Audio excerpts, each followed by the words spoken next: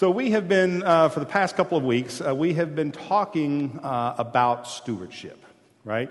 And talking about what it means, what it really looks like to live out the idea of stewardship in our faith journeys.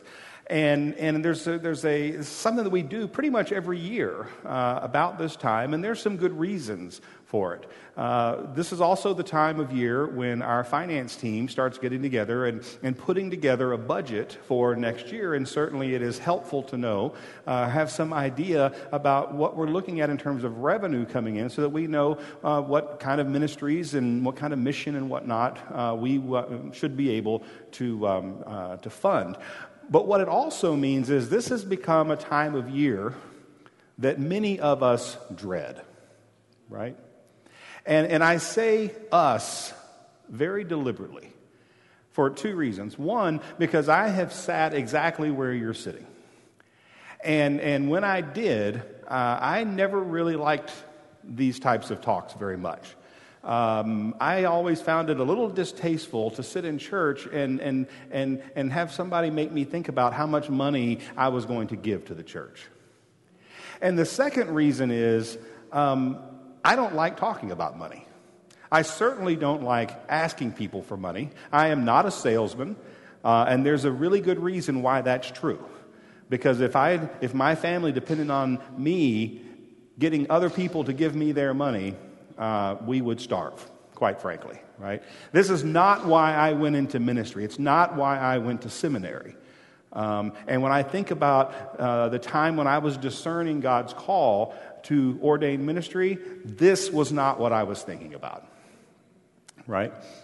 And so that's why I think it's so important, the approach that we have taken this year, because we've taken a step back and taken a broader look and have said that stewardship is about more than money. It's about a lot more than money. Yes, it is about money and how we share our money, but it's about really how we share all of our resources, how we choose to use all of the things with which God blesses us for the furtherance of the kingdom of God. And we have chosen to do that. In fact, we've made covenant to look at that as a family of faith through the lens of the membership vows that we all take when we join the church. That we will faithfully support this congregation with our prayers, our presence, our gifts, our service, and our witness. And 2 weeks ago, we explored what it means when we pledge our prayers, what it means to be good stewards of our prayer life. And last week, we talked about the ministry of presence and how we pledge, what it means to pledge to be a physical part of the life and ministries of this congregation, particularly in these times when presence tends to have various meanings depending on what your personal situation is. And today we're going to turn our attention to what it means when we pledge our gifts. And yes, I'm talking about money. What it means when we pledge to be part of the financial life and ministries of this congregation. And as we prepare to do that, I think we should begin with a word of prayer. So let's pray. Gracious and loving God, in this time and in this place, may the words of my mouth and the meditation of all of our hearts be acceptable in your sight, O Lord, our strength and our Redeemer. Amen. Now, honestly, there are a lot of places we could start in having this conversation. Probably the easiest thing that I could do would be to go back to the Old Testament and find the parts that talk about tithing and say, well, there you go. That's what you need to know. Because the Old Testament makes it clear that to be a person of faith means that you tithe. You give 1/10, actually the first tenth of your income or your crops or however it is that you make your living, that you give that to the furtherance of the kingdom of God. And so it would be easy just to say, well, there you go, it says 10%, so go home and sit down and figure out what you make and take 10% of that, and there you go, all will be well. And I suppose if we all did that, then all indeed would be well on the budget, at least for a while. But we've agreed that stewardship is more complicated than that. It's broader than that, and it's certainly something more fundamental than that. And so as I really sat down and started kind of digging into this, I came to believe that the best place to start was with that story that Annette shared with us from the 12th chapter of Luke's Gospel just a few minutes ago.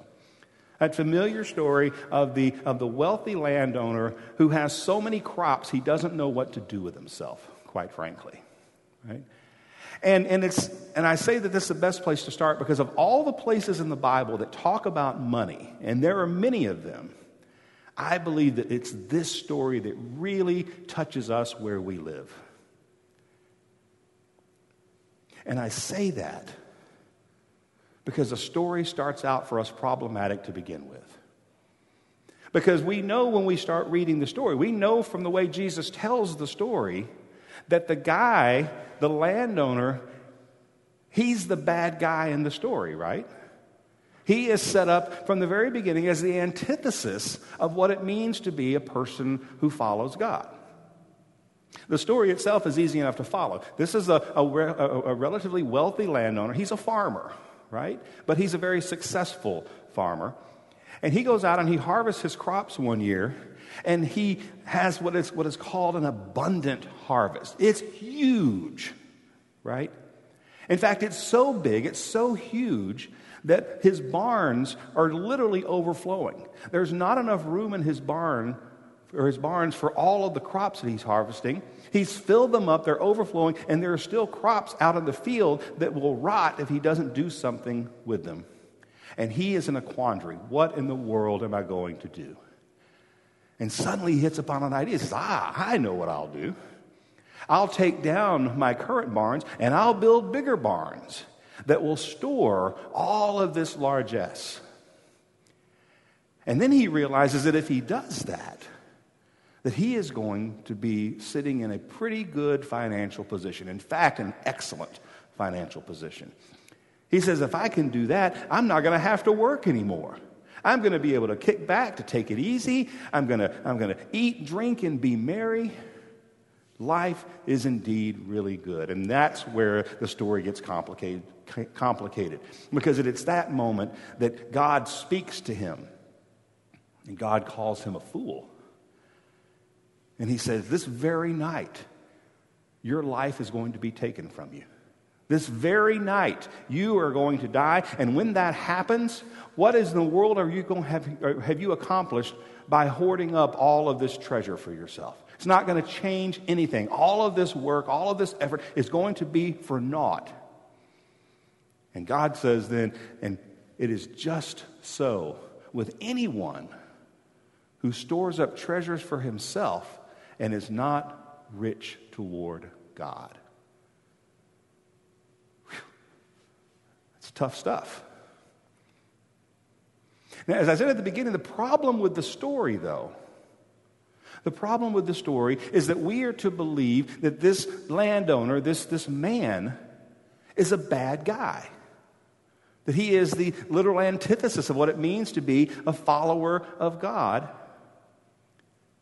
And I suppose you could argue that, well, if there are people all around him suffering and he's sitting back and hoarding all of this stuff, if there are people who are struggling to make ends meet, struggling to put food on the table, if his workers are not being compensated fairly and they're having trouble taking care of their family, then I'm on board. He's a bad guy. He's evil. The problem is the story doesn't say that. The problem is that Jesus never goes there. It's quite possible that this guy is all of those things that I just mentioned, but it's equally possible that he's not. And so I can't help but wonder, how does that change how we hear the story? How we hear the ultimate message? So stay with me for a minute. Let's assume that he's not all of those things. Let's assume that he is a farmer who gets up early every morning, who puts in a day, who planted his crops at just the right time, who got up every day and nurtured them and tended them and kept the weeds out and kept the birds away and the other animals that tended to go in and destroy crops. Let's assume that he caught a couple of breaks on the weather, and when it came time to harvest, he harvested at just the right time. And he had an abundant crop. So abundant, in fact, that he doesn't have to work anymore. He can sit back and he can enjoy the fruits of his labors. Is that a bad guy? Let me put it another way. Assume for a moment that this man is one who gets up every day and goes to work. He's worked for the same company for 30, 35 years. He works hard, and because he's worked hard and because he's loyal, he's been promoted up the ranks in the company. Every paycheck, he takes a little bit of that paycheck and puts it away into savings. He hired a financial planner early on, and that financial planner got him in the market and kept him in the market long term. And when he turns 65, he is able to retire, and not just to scrape by, but he's able to enjoy the comforts of retirement, to travel a little bit, to see the world. Is he a bad guy? Or is he a guy that many of us would choose to imitate in terms of his financial acumen? See, that's the problem with the story. The problem with the story is we're supposed to see this guy as a bad guy, as the antithesis of following God. And yet for many of us, we look at him and say, that sounds like a smart businessman to me. Sounds like a guy who's got his eye on the future. And that's the problem with talking about financial stewardship. Because the reality for all of us is that we live a life with finite financial resources. Yes, they hopefully go up as we go through our lives, but on any given day, our financial resources are finite, and yet there seem to be unlimited demands on them, do there not? I mean, first you have the present. You've got to do the basic stuff, right? You have to pay for a place to live. You have to put food on the table. You have to put clothes on yourself and on your kids. But it's not just the present, because once you've got the present covered, then you have to look to the future. Because we're told if we're to be responsible parents, well, we need to be putting money away so that we can send our kids to college. And let me tell you, as someone who has 2 kids in college right now, it's not getting any cheaper. And then once you have your kids covered, well, then we're told that as responsible adults, that we need to be putting money aside so that we can take care of ourselves in retirement, so that we don't end our lives as a burden to our families. And then once you have the future covered, then there's an unlimited opportunity to do good things for others. Right? Whether it's save the children or adopt an orphaned pet, save a Bengal tiger, help people in Haiti pick up the pieces after an earthquake, or help residents on the Gulf Coast rebuild after not 1 or 2 or 3 but 4 hurricanes this season alone. You can't turn on the TV or go online without someone telling you that for the cost of a Starbucks coffee every day, you too can change a life. And so it begs the question, does it not, when we get to this part of our stewardship campaign, why is this different? Why is this different from any other opportunity that I have to give? Why is this different than any other demand that I have on my finances? And friends, I think the answer lies right here. Not just in the story that Annette shared, but rather with what bookends it. Because what starts it all, the reason Jesus tells the story, is that a young man shouts at him from the crowd and asks him to help him convince his brother to share his father's inheritance with him. Now, more than likely what's going on is the guy who's shouting at Jesus, he's a younger brother. And he's not happy that his older brother got a double share of his father's estate, which was the custom of the day. But just because it's a custom of the day doesn't make that any easier to be the younger brother, right? And then after Jesus finishes telling the story, he then turns to his disciples. And he says, "Do not be afraid, little flock, because it is your Father's good pleasure to give you the kingdom." He tells them, don't worry about it. He said, everybody's worried about this stuff. Everybody stresses over this stuff. Everybody worries about how to make ends meet. What he says is, he said, but if you keep the kingdom first, if you focus on the kingdom first, then you'll know what to do. You'll know exactly what to do. And then he says, for where your treasure is, there your heart will be also. For where your treasure is, there your heart will be also. Now, we've heard these words 100 times, right? In fact, I've heard many pastors use those very words in stewardship campaigns just like this to try to convince you that if you will just give to the church, then you will find your heart will be there. Your heart will follow the check, right? That if you invest in the church, then you will begin to feel ownership in the church. And the truth is that we've used that backwards forever. Because that's not what it says. In fact, that's the opposite of what it says. What Jesus says is where your treasure is, that's where your heart is. In other words, look at where you're spending your money. Look at where you're investing your resources, and that's where your heart is. That's what you care about. That's where your values are. That's what's important to you. And if that's true, and I believe it is, then we approach stewardship all wrong. Because the first question of financial stewardship shouldn't be how much, but rather how important. How important is this to you? How important is it to be part of this church family? How important is it to you to be part of the life-giving, redemptive, restorative, holy ministry that happens here in the name of Jesus Christ?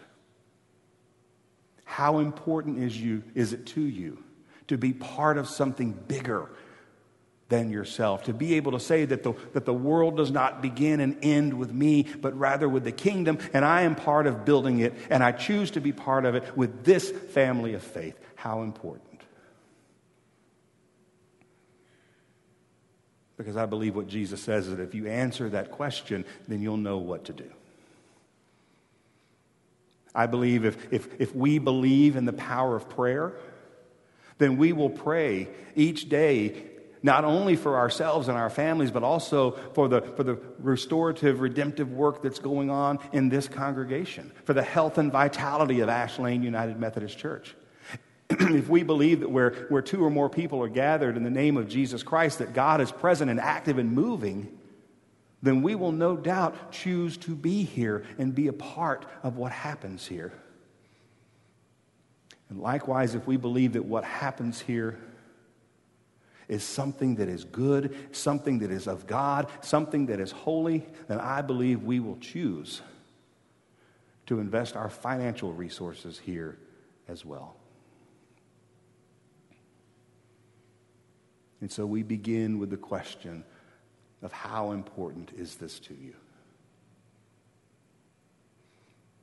I will simply tell you that I've only been your pastor since July. And already I feel incredibly blessed to be a part of this community of faith. And I am beyond excited to see where God leads us, because I believe that God is leading us to incredible things, to an incredible future, and I want to be a part of it. Melissa wants to be a part of it. And so, friends, we're in. We are all in. And I hope that all of you will be as well. Would you pray with me? Gracious and loving God, we are just truly thankful, truly awed by just to imagine the future that you have for us, that you dream of for us. Lord, you have already led us on an incredible journey, and yet there is a sense that we are just beginning again. And so, Lord, let us look to that future with boldness and with faithfulness, and let us truly follow you, that your will might be done, that your kingdom might come, that your name might be glorified. In Jesus' name, amen.